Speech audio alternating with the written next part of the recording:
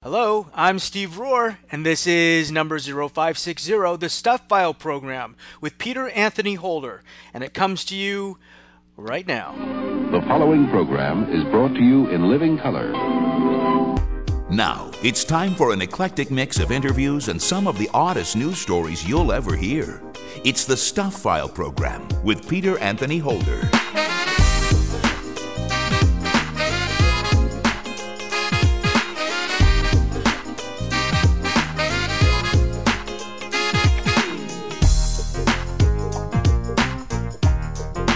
Hey there, hi there, ho there. Peter Anthony Holder here with you, and yes, this is indeed another edition of the Stuff File program, number 0560.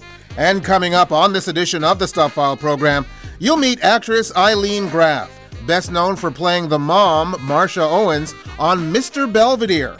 How does it feel to be among the pantheon of TV moms? I was a mom when I did Mr. Belvedere. My daughter was a baby when we started, and it was just felt very, very natural. And I'm delighted that people think of me that way. It's swell to have people come up to me still to this day and say, you know, you helped raise me. Used to watch your show every afternoon when I came home from school. I had my snack, I watched you, and then I did my homework, and I think it's a very nice position to be in. TV host and interviewer Bill Boggs is the author of The Adventures of Spike the Wonder Dog, as told to Bill Boggs. Before I moved to New York to do Midday Live with Bill Boggs, I had a show in North Carolina that had a dog on the show, my own pet, named Spike, who became Spike the Wonder Dog. He was hugely popular. He got more fan mail than I did. Right before I left for my big break in New York, tragically, he was killed by a driver. And the idea I had was, I thought, what if Spike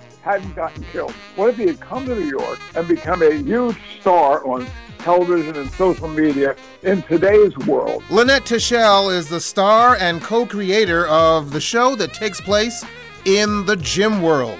It's a comedy called Pump. It's about a trainer who got a little ahead of himself named Sean, and he made it big out of a gym in Inglewood, and he moved up to the next level. And then when he makes it, he produces a new product line that's defective. And when that happens, everything tanks. So he has to come crawling back to the only place that actually basically raised him, which is the gym. He's not going to come back the way he left it. He's not the alpha dog anymore. There's new people to challenge him. People have grown in their own right, and his family of coworkers is extremely dysfunctional. And there's lots and lots of Stuff File news, and of course, an idiot of the day. The guest slater, the person who told you this was show number 0560, was Steve Rohr, a PR specialist in Hollywood who is also the co-author of a book called Scared Speechless. And I have to mention, Steve is also someone who has been a big friend of this show. He has been supporting this show since the beginning, supplying us with guests since day one, and also before on my previous job at the old radio show that I had. And when I started this show, which I had no idea whether it was going to be a success or not, Steve was there from the beginning, willing to support and help with guests, even when I didn't have an audience on day one. So thank you very much, Steve, for all the support you've given me for this show. And also thank you very much for doing the guest slate on this edition of the Stuff File program, a show that is listener-supported, fan-funded radio that depends on you for our success. Join us at patreon.com to help make this show an even bigger and better radio experience. Okay, let's get right to the stuff. As we continue to hunker down with the folks we allegedly love, let's share the story of 69-year-old Virginia Hamilton. She was charged with felonious assault in Youngstown, Ohio on May the 3rd after an altercation with her live-in boyfriend. The boyfriend told police she became upset about his dirty underwear in the laundry bucket and grabbed a butcher knife. He tried to fight back with a pocket knife he had on hand. When officers arrived, Hamilton was on the front porch washing blood off of her hands, and the boyfriend was lying on a bed inside covered in blood with cuts to his arms and hands. The police report also noted that alcohol was involved. You think? Wow. If she gets this upset about dirty underwear in a laundry bucket. Just think how she'll feel about large bloodstains on the bed linen. Okay, let's go from that story, which is kind of bizarre at its best, to one that I absolutely love. At the Peace and Peas Farm in Indian Trail, North Carolina, owners Francie and Mark Dunlop have launched a new career for their 8-year-old mini donkey, Mambo, and their other horses. For $50, Mambo, Eddie, Zeus, and other animals will make a 10-minute guest appearance to liven up your next Zoom video conference. You can even give the four-legged interloper the on-screen name of a regular attendee. For instance, Zeus might become Paul, the guy who asks too many questions. The Dunlops also arrange for their animals to visit virtual classrooms or virtual happy hours. Makes sense, because every one of these situations usually has at least one ass. Yeah. And speaking of asses, you know how some people are overly concerned about how advances in technology can override our sense of privacy? Well, if you're in that group, this next story should completely freak you out. A team of Stanford University scientists announced that they have designed a smart toilet that identifies the user by the shape of their backside and monitors the health of their wastes. Lead researcher Sanjeev Gambhir said he and his team developed the Precision Health Smart Toilet to recognize users and use algorithms to analyze the health of their urination and bowel movements. The researchers said the toilet identifies users by reading their fingerprints from the flush lever, but it also uses cameras to identify them by another part of the body. Said Gambhir, "We know it seems weird, but as it turns out, your anal print is unique." Okay, let's pause right here for a second, shall we? How much studying went into finding out that your anal print is unique? And how proud are the parents of those who did the studying after all the hard-earned dollars they spent putting their child through graduate school? Yeah, anyway. The toilet takes video of stool samples and uses algorithms to analyze the consistency of the waste. Said Gambhir, "Everyone uses the bathroom. There's really no avoiding it, and that enhances its value as a disease-detecting device." Yeah. Something tells me that there are several out there who would rather have the disease. Although, this does bring new meaning to the term smartass. Uh-oh, you're getting flushed. So sorry. Anyway, let's get to our first guest here in this edition of the Stuff File program, shall we? Actress Ilene Graff is best known for playing Marsha Owens, the mom on that great 1980s ABC series, Mr. Belvedere. She's also an author, a Grammy-nominated recording artist, Broadway actress, and so much more. We were lucky enough to talk to Ilene on 2 previous occasions on my old radio show, once in 2007 and also in 2009. I thought it was time to catch up with Ilene once again, and she joins us via Skype from California. Hi, Ilene. Hey, Peter, how nice to hear your voice. We've had a couple of wonderful conversations that I remember well. Yeah, it was fun talking to you. I think one of the times I talked to you, you were on with your co-author. That would be, I guess, Donna Rosenstein. You were talking about What the Other Mothers Know. Yes, that was our book that we wrote about parenting. It was a funny book about parenting. We had a great time researching it and writing it. And we got to speak to wonderful people like you all across the country talking about the book.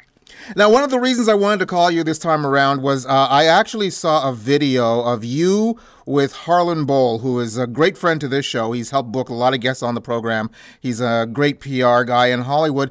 I saw him. He was singing with you on stage. I didn't even know Harlan can sing. And when he did sing, wow. And now I find out that you're his singing coach? Well, yeah, I mean, that's some voice he's got, huh? Yeah. You know, when people, Harlan has a very long list of fabulous clients for his, PR business.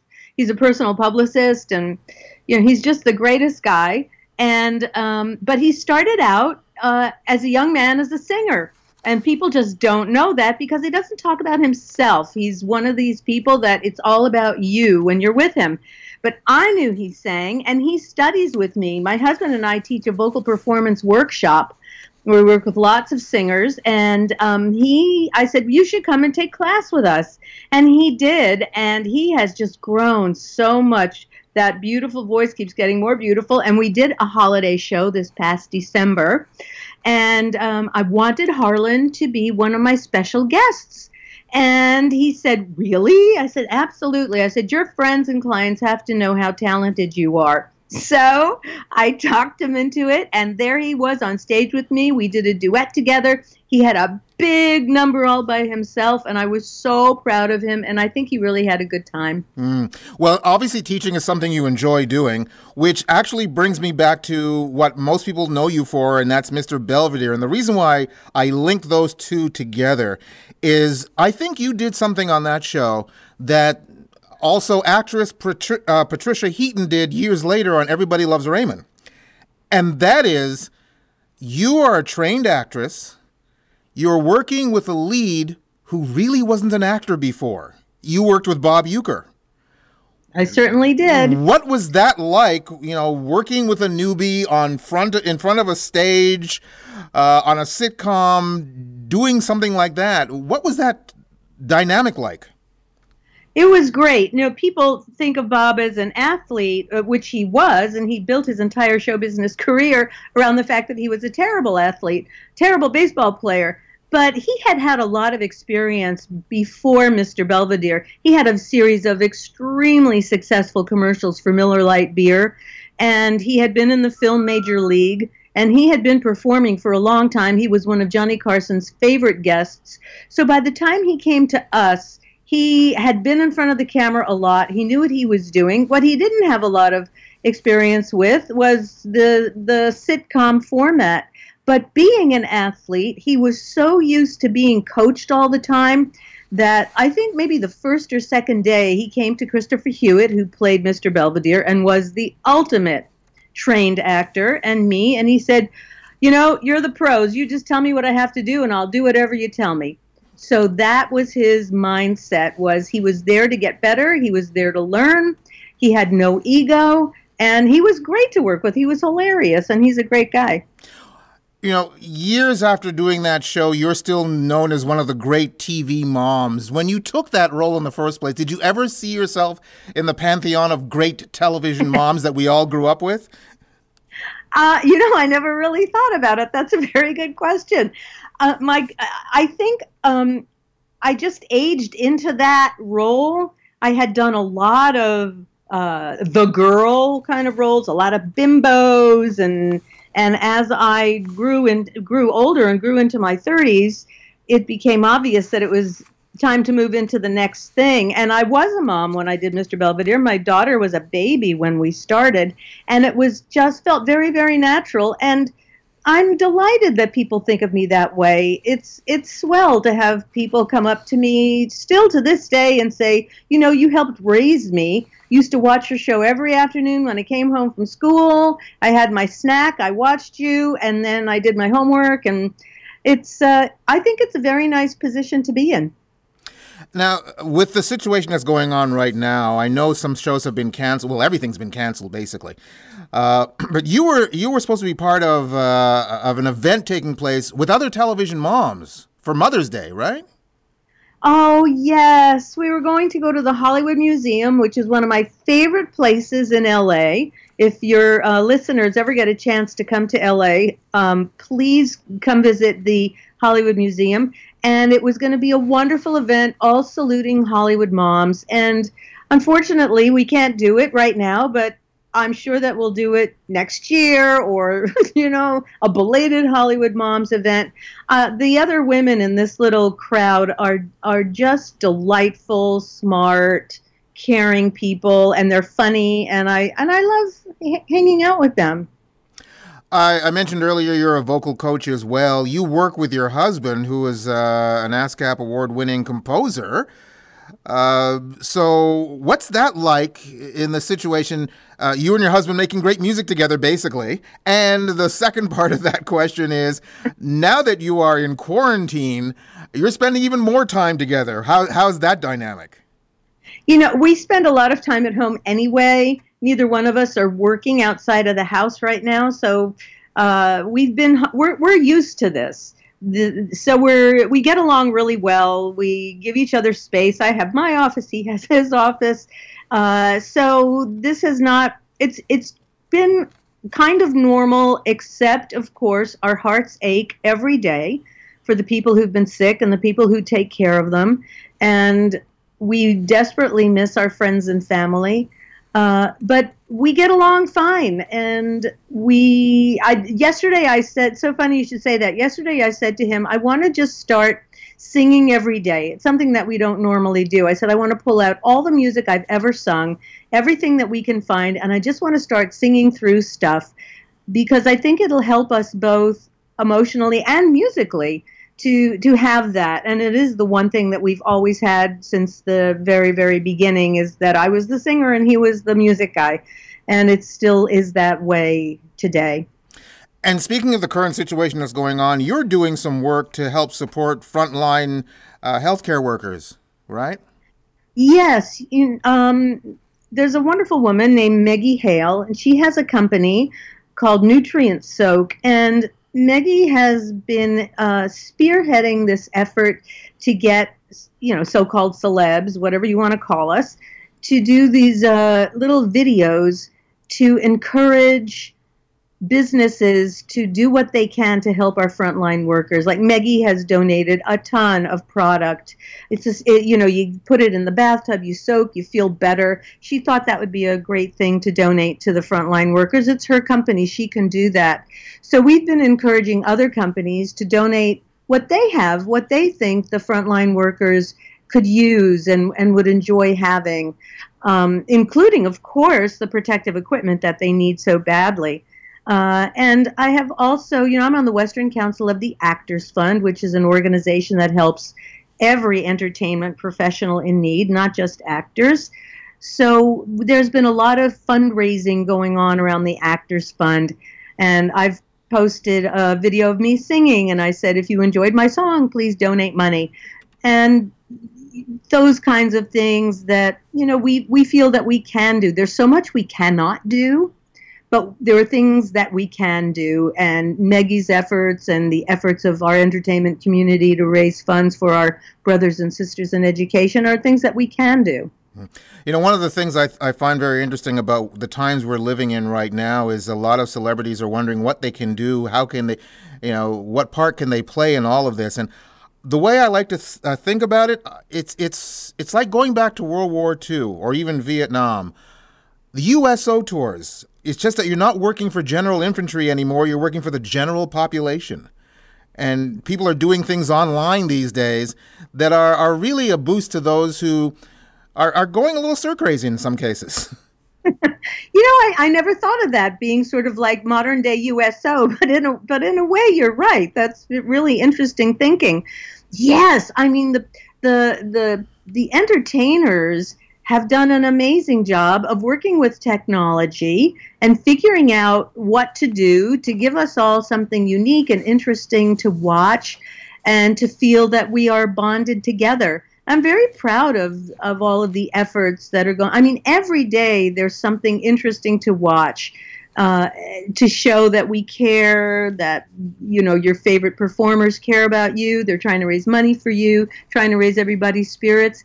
I think some of the efforts have been fantastic. For example, the Stephen Sondheim 90th birthday party concert the other night, it was all performers at home, absolutely top A-list Broadway performers raising money for children in the arts, because none of us can do our big fundraising events right now. And they just did a great job of raising spirits and raising money, which we need very badly. I think this is one of the things that's going to actually, it's a tragedy for the amount of lives that are lost. That's for sure. But when all is said and done and this is over, I think we might actually come out of this as better people. And I also think that, as I said earlier, I think it's celebrities like yourself and everyone else who are doing things that are online that are going to be helpful to people in the long run. And I think it shows our humanity to a certain degree. In that we actually do care about each other. Yeah. I watch Governor Cuomo every morning, even though I live in California. I grew up in New York. My daughter lives in New York with my son-in-law, and I feel very, very connected to New York. So I watch Governor Cuomo every day.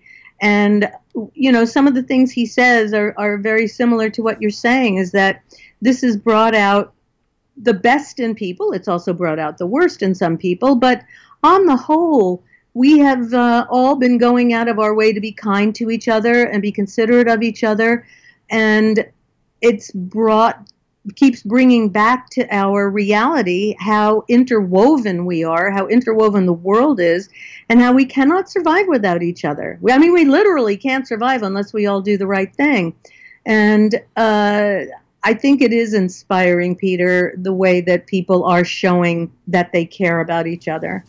Well, Ilene, I thank you very, very much for taking the time to talk with us. I hope you get back to coaching people's singing really soon. And I hope you get back on the either the big or the small screen. We'd love to see you again. I mean, a lot of people enjoyed you from the days when you were Marsha Owens on Mr. Belvedere, and we'd love to see you again in something new. I thank you very, very much for taking the time to be on the program with us.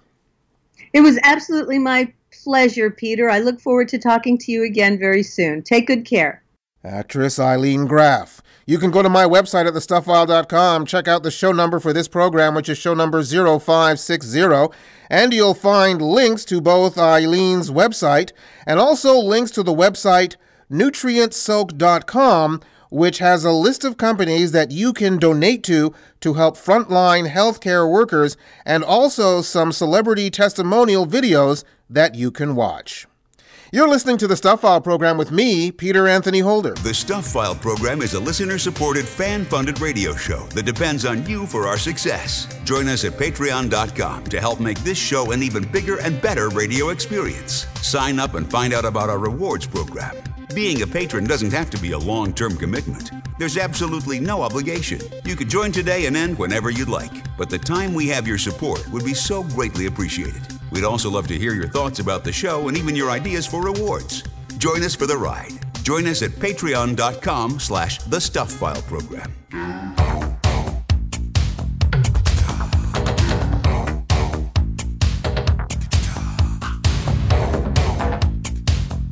Coming to you from Canada, the land of universal healthcare, colorful money, and the correct spelling of the word theater. This is The Stuff File with Peter Anthony Holder. And still to come in the program, we'll talk to author Bill Boggs. His book is The Adventures of Spike the Wonder Dog.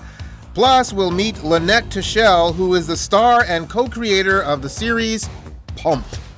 We also have an Idiot of the Day coming your way a little later on, and much more Stuff File news here on the Stuff File program, which is heard everywhere, including on Stitcher and TuneIn, and can also be heard via Google Podcasts, Apple Podcasts, and Spotify. Just click on the Google Podcasts, Apple Podcasts, or Spotify buttons located on the website at thestufffile.com. And whichever platform you listen to the program on, please feel free to leave a review of the show on their site. It would be greatly appreciated. Well, let's get back to the stuff.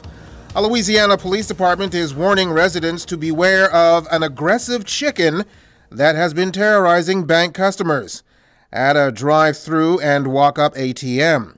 The Walker Police Department said officers who responded to a report of a chicken attack at a bank were told by employees that the fowl has been chasing customers and attempting to get into their cars for several days. The department's Facebook post said that the chicken has also, quote, failed to engage in proper social distancing, unquote. Officers were unable to locate the chicken, which the department said apparently anticipated the imminent arrival of law enforcement and fled on foot from the scene. The post goes on to say that the chicken is wanted on charges of assault, attempted battery, attempted burglary, terrorizing and ignoring an order of the governor. Okay, interesting. When that chicken is caught, it's going to kick the bucket, and then it will be in one. 2 landscapers were charged with DUIs for driving the same vehicle at the same time in Palm Beach Gardens, Florida, after police pulled over an SUV that had been reported to be driving recklessly on April 15th. The officers spotted 24-year-old Alfredo Lopez Chaj behind the wheel, but by the time an officer approached the car, Chaj was standing outside it, and 20-year-old Martin Lopez Chaj was in the driver's seat. The younger man, apparently a brother, had slid over from the passenger seat, put the car in gear, and tried to escape, but the officer pulled him out of the car. Both men, police noted, smelled of alcohol, and both had wet their pants. Neither had a valid driver's license.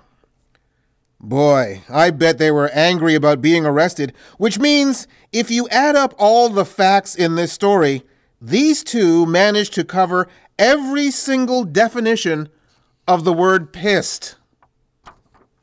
And finally, in this section of Stuff File News, before we get to our next guest here in this edition of the Stuff File program with me, Peter Anthony Holder, how far would you go to get some wine? In this story, we meet a man who literally has gone to the extreme, and all I have to say is there's got to be an easier way than what this daredevil tried with a wine tanker truck. And even more stunning is that he pulled it off, at least for a little while.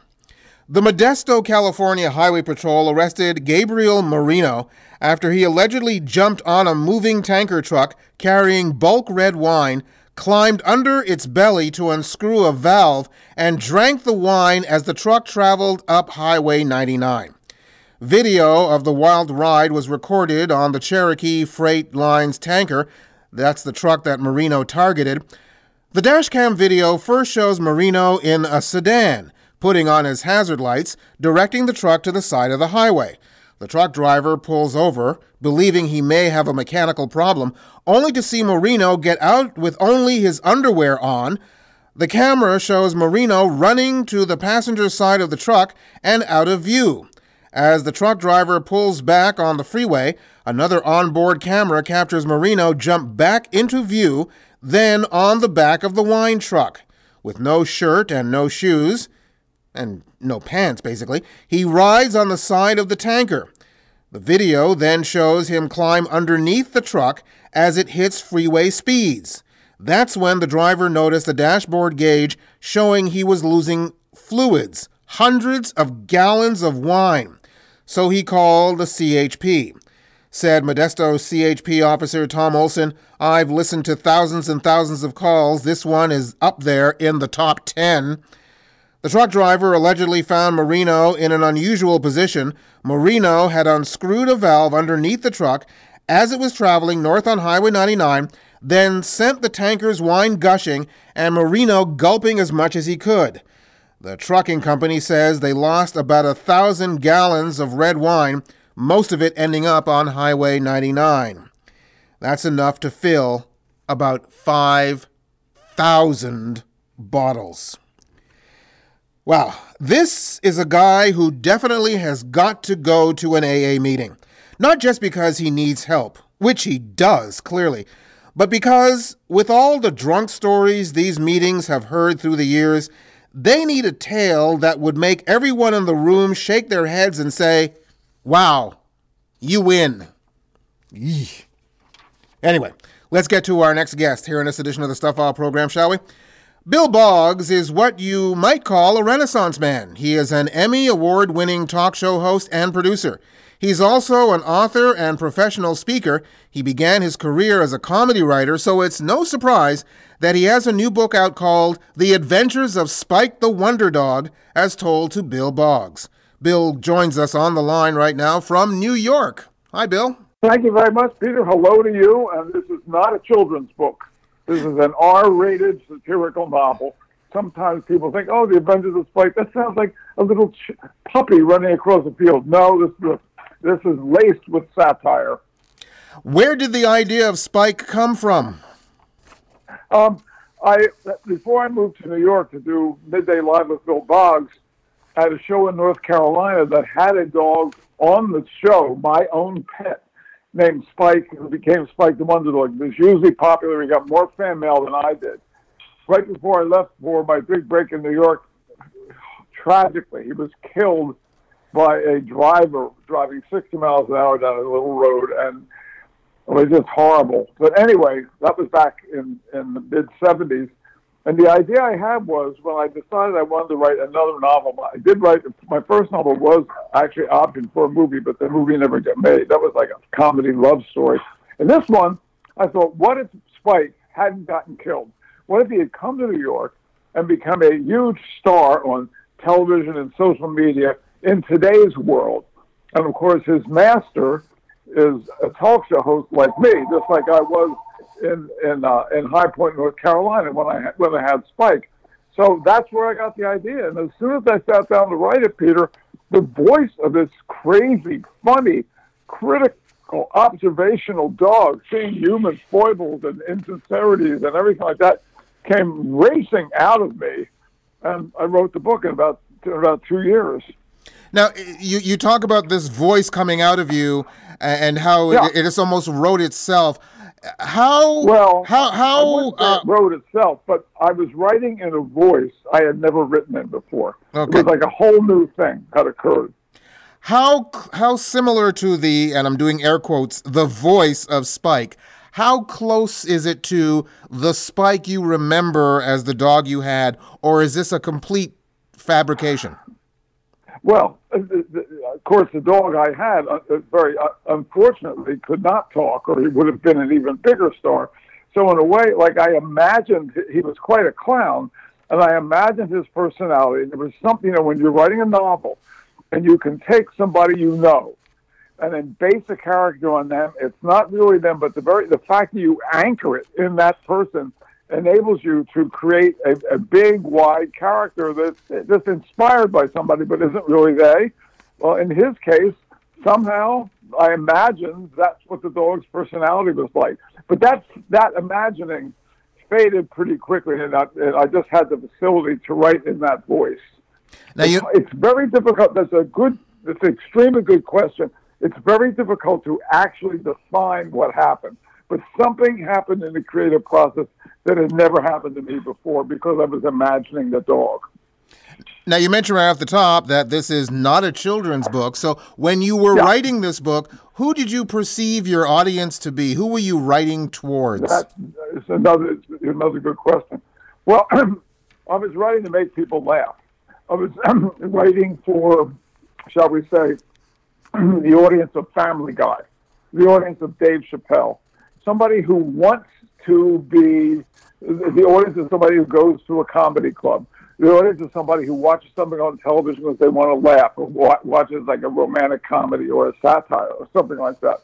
That was the audience I was writing. I wasn't writing for, a love-struck audience, an audience of people who are, really politically, they wanted to hear about politics and stuff like that. Looking for people who are looking for entertainment and laughter. As you said, I started my career in comedy, so the Adventures of Spike the Underdog goes all the way back to when I was in my 20s working in comedy. Now, as your book entails, Spike rockets to TV and internet fame after appearing on The Tonight Show with Jimmy Fallon. Yeah. I'm wondering, right. Have you had the opportunity to get this book in the hands of said Jimmy Fallon? No, I haven't. He's a member of the Friars Club. In fact, I haven't had an opportunity to do it, but that will happen. But I've written a multiple choice question on that. Spike and his master Bud get to appear on The Tonight Show with Jimmy Fallon in the book. See if you can figure out which one of these four reasons is how they got on the show. One, Spike and Bud and Jimmy meet at a bar, drink 3 bottles of Muscadet, and Jimmy invites Bud. 2, Bud and Jimmy get involved in an epic Jell-O shot drinking contest. Bud wins, and he gets invited to the show. 3, Spike rips off Donald Duck's head during a Disney World on Ice show. And 4, we're really not sure ourselves, but they're on the show. A, B, C, or D. I'll go with B was the Jell-O shots? Nope.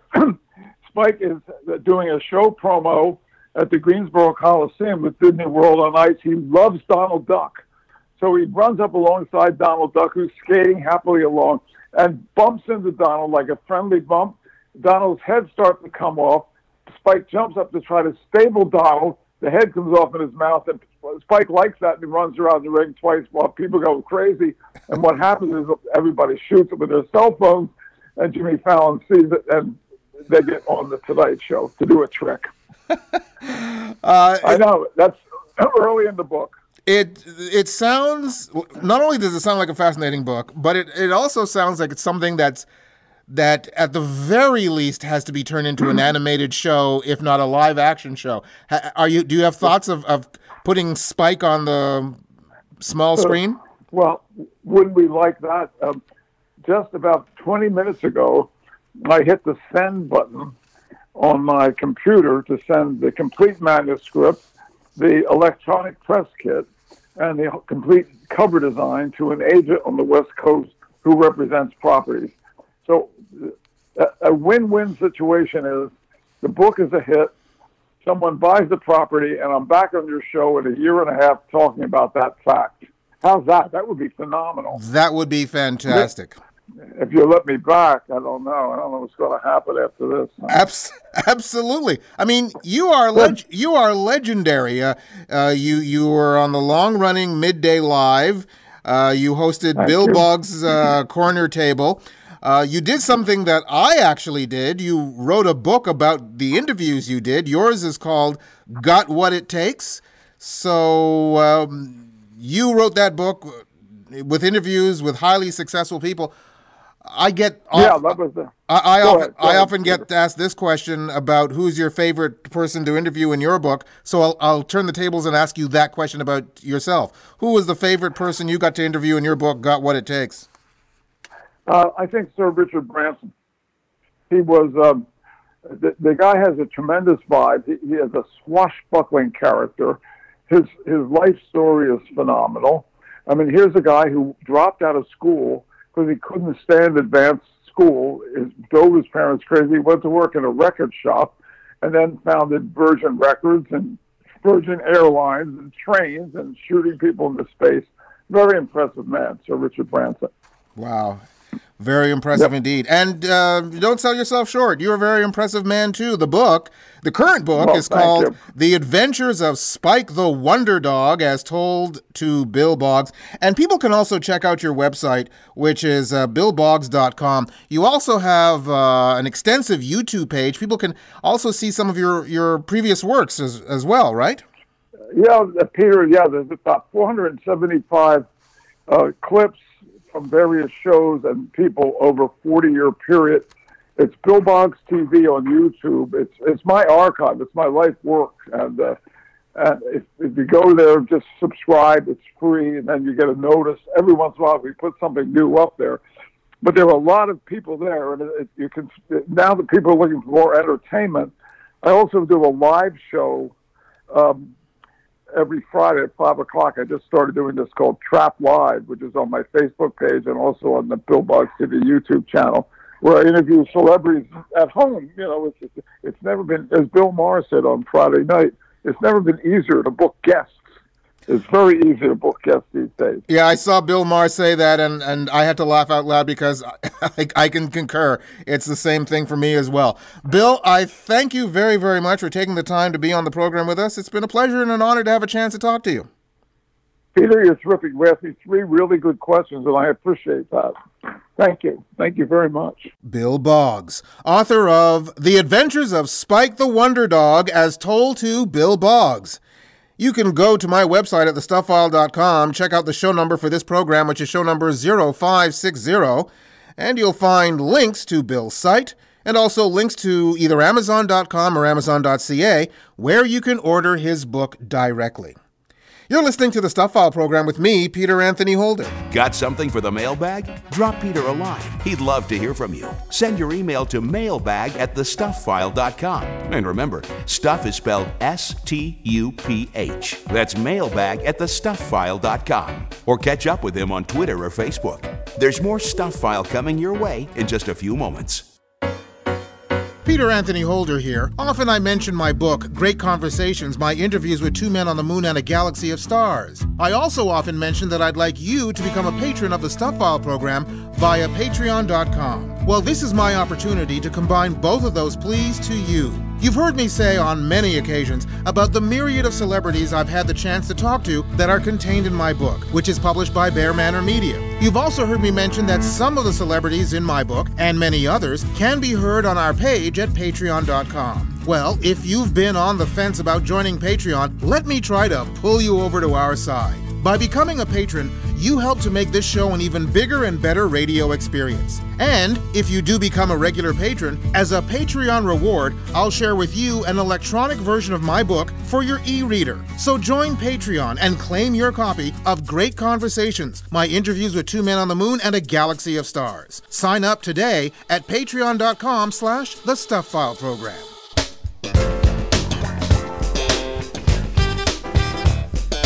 This is your safe haven from the hard news of the day.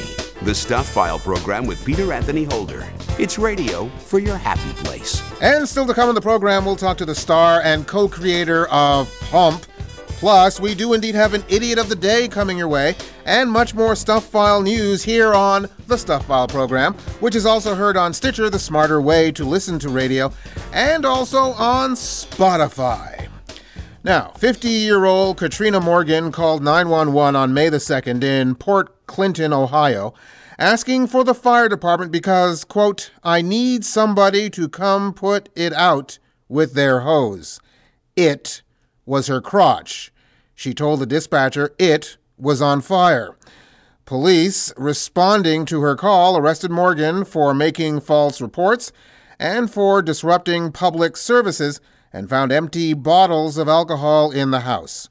Other people at the home admitted they'd been drinking, but said they didn't see her using the telephone. Well, if she's just horny because she's drunk, she needs to sober up. If she feels her crotch is actually on fire, she needs medical attention. And finally, in this section of Stuff File news, before we get to our final guest here in this edition of the Stuff File program with me, Peter Anthony Holder, an Iowa drug addict was worried that her meth was contaminated.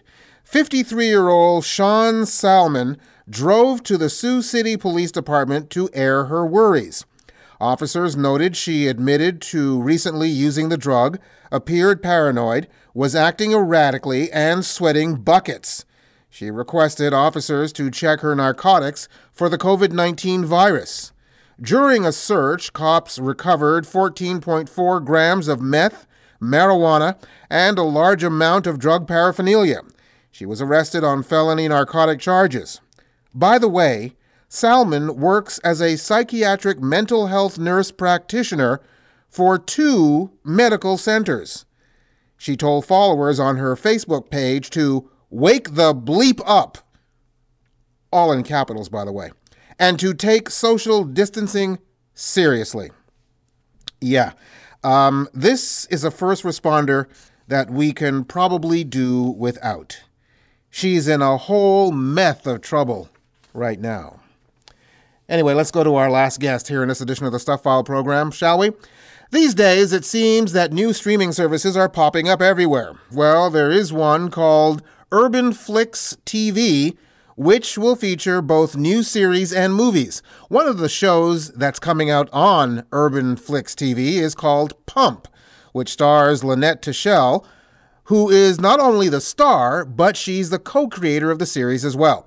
Lanett joins us via Skype from Woodland Hills, California. Hi, Lanett. Hey, thank you for having me. Thank you for being on the program with us. You know, in this day and age, people always talk about if you want to get things done, you got to just do them yourself from a creative point of view. So as I said, not only are you the star of the show, you co-created this series. So tell us what Pump is all about. Wow. Okay, so Pump is a really, really, really fun comedy that basically has a lot of heart underneath of it. So we're sneaking in some lessons. People are going to end up seeing a lot of the characters grow while having a really good time. So Pump basically is about a trainer who got a little ahead of himself named Sean, and he made it big out of a gym in Inglewood, and he moved up to the next level. Think Sean T from Insanity. He's got the supplement deal. He got the workout videos. He's a major star. And then when he makes it, he produces a new product line that's defective. And when that happens, I mean, everything tanks. So, you know, the blogs are after him. He's a paparazzi punching bag, and there's nobody else who wants to touch him. So he has to come crawling back to the only place that actually basically raised him, which is the gym. And that's where he left, the gym called Pump, based in Inglewood, California. And when he comes back, he's not going to come back the way he left it. He's not the alpha dog anymore. There's new people to challenge him. People have grown in their own right, and his family of coworkers is extremely dysfunctional, to say the least. And what role do you play? Well, I feel like I'm quite helpful in Sean's journey. No, I'm not that helpful, but I am the front desk receptionist. And I basically know everybody's info at the gym. I do a lot more with my side hustle than actually checking in members. And I give Sean a pretty hard time. But yeah, I'm the receptionist. So I see all, I know all, and I have blackmail on all. And then he's got to come back to a girl that he left behind, played by Jennifer Freeman. And then he's got Michael Jai, who basically is our gym manager and the heart and soul and kind of the father figure. And then, you know, a crazy nutritionist, a spin instructor, and nemesis. So it's the gym. We've basically created a brand new world that people might have seen in shows like way back in the day, like in a bar. It's an open revolving door of people that happen to come to this one place, you know, to fulfill a workout, a connection, whatever you have, you know, whatever you come to the gym for. Now, I haven't seen the show, but I get, just by the description, I get the feeling that you play a receptionist with attitude. You know, I got a little bit of, I might have a little bit of attitude, but I think it's warranted.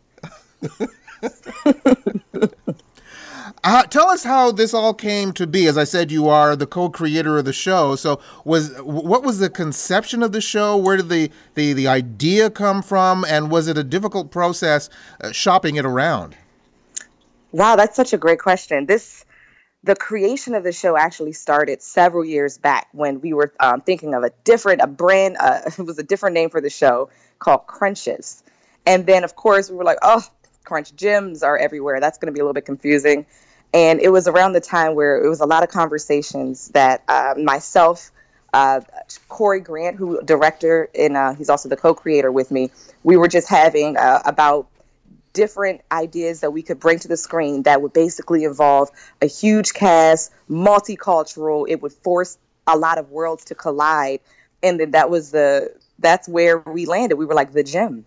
And then drawing from personal experiences and people that we both knew that were either a gym manager at one point, worked at a gym. I have some friendships with quite a lot of personal trainers and spin instructors.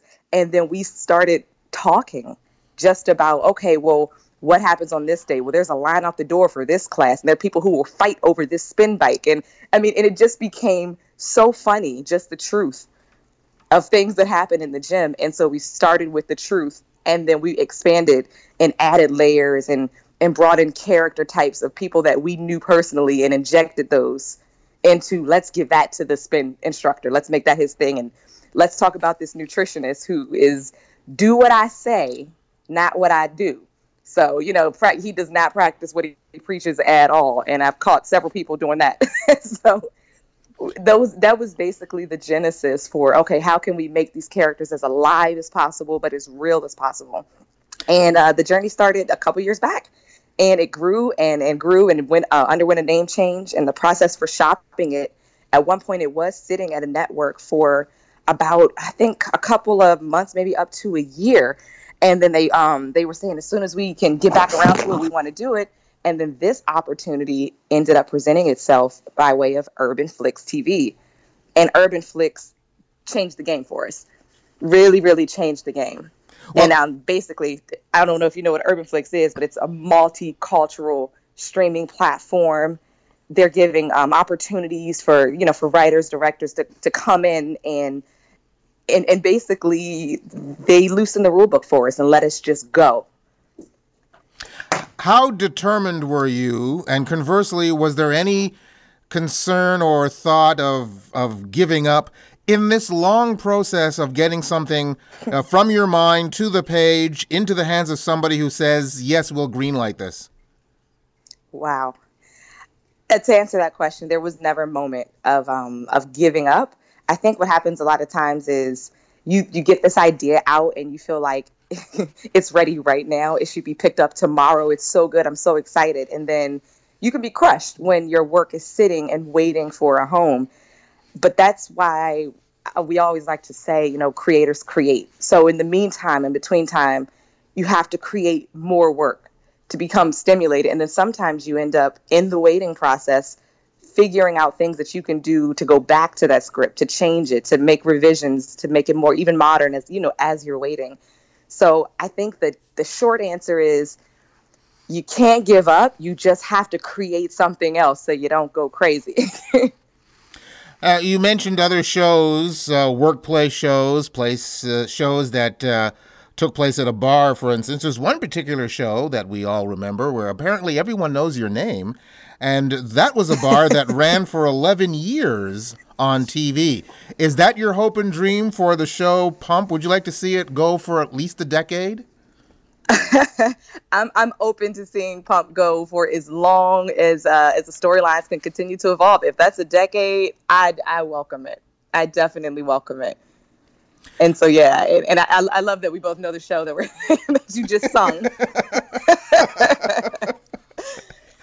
Now, again, you mentioned a little bit about Urban Flix TV, but can you tell us a little bit more about it for those who aren't familiar with it? Because it's a brand new streaming service.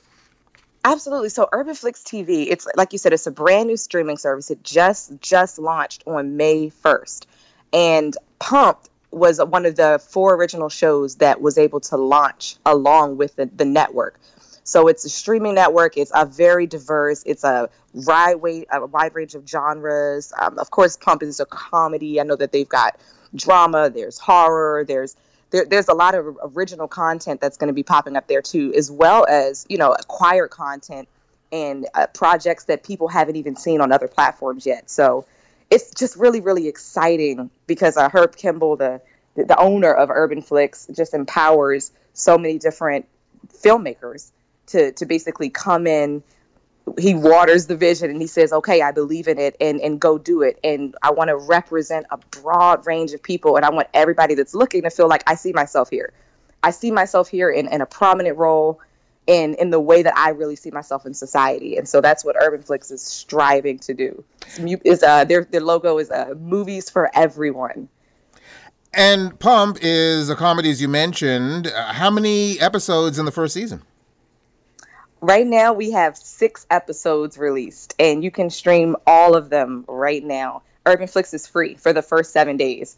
So, like I said, it launched May 1st, and I found out people have already been binging the entire series. So get in there.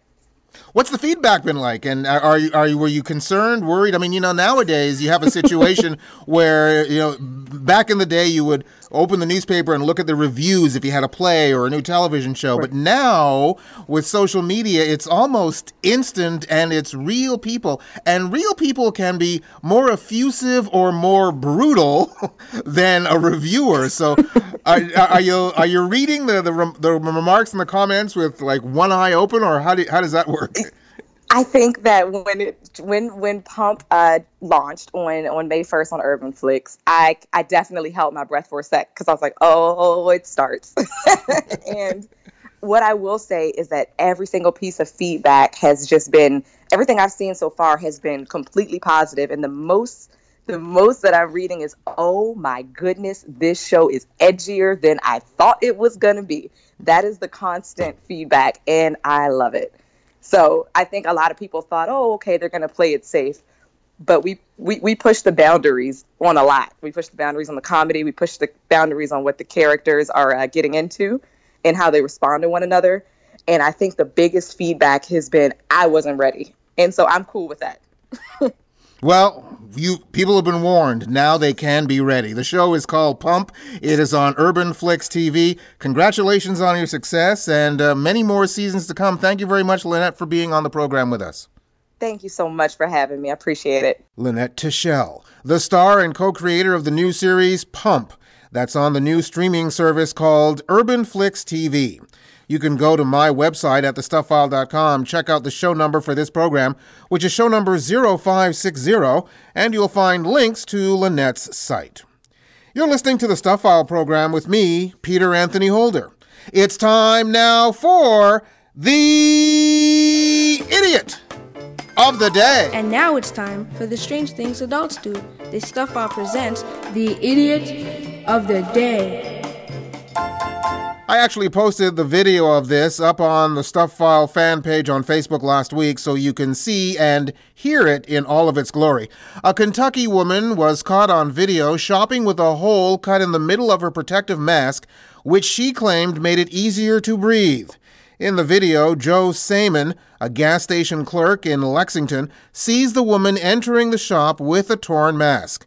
When she came in to pay for her gas, here's part of the conversation he had with her. How you doing? Pretty good. I need 10 on pump one, please. Where'd you get that mask from? Well, since we have to wear them and it makes it harder to breathe, this makes it a lot easier to breathe. Cutting it? Mm-hmm. Yeah, I'll do that too. Thanks for the advice. Appreciate you. The video, which the uploader titled Karen Mask, has already received about 1 million likes and thousands of comments on TikTok. Now, why, oh why, would you take a mask that is supposed to cover your mouth and nose for a reason, then cut a hole in it where your mouth and nose are? This makes it a lot easier to breathe. No, wrong answer. It's because you're an idiot! Gee, I'm only a kid, but even I know you're an idiot. And that's it for this edition of the Stuff File program, number 0560. Hope you enjoyed it. The website is thestuffile.com, and once again, stuff is spelled S-T-U-P-H, where you'll find information and links on all of our guests by going to the weekly Stuff File page. Just look for the corresponding program number, and once again, that's 0560. Email me at peter@thestuffile.com. You can also find me on Facebook and Twitter as PA Holder. And don't forget to check us out on patreon.com, where you can become a patron of the program. Hope to see you back here for our next show on the air, online, or as a download. We're coming to you from everywhere, including CyberstationUSA.com, GDPR Revolution 99, KDXRadio.com, Airchecker, Canada's #1 radio source, PCJ Radio International and its partner stations, TrueTalkRadio.com, downloaded on Apple or Google Podcasts, streaming on Spotify and Stitcher, and over the air on World FM in New Zealand, MediaCore in Singapore, and WSTJ in St. Johnsbury, Vermont. That's it. Bye-bye.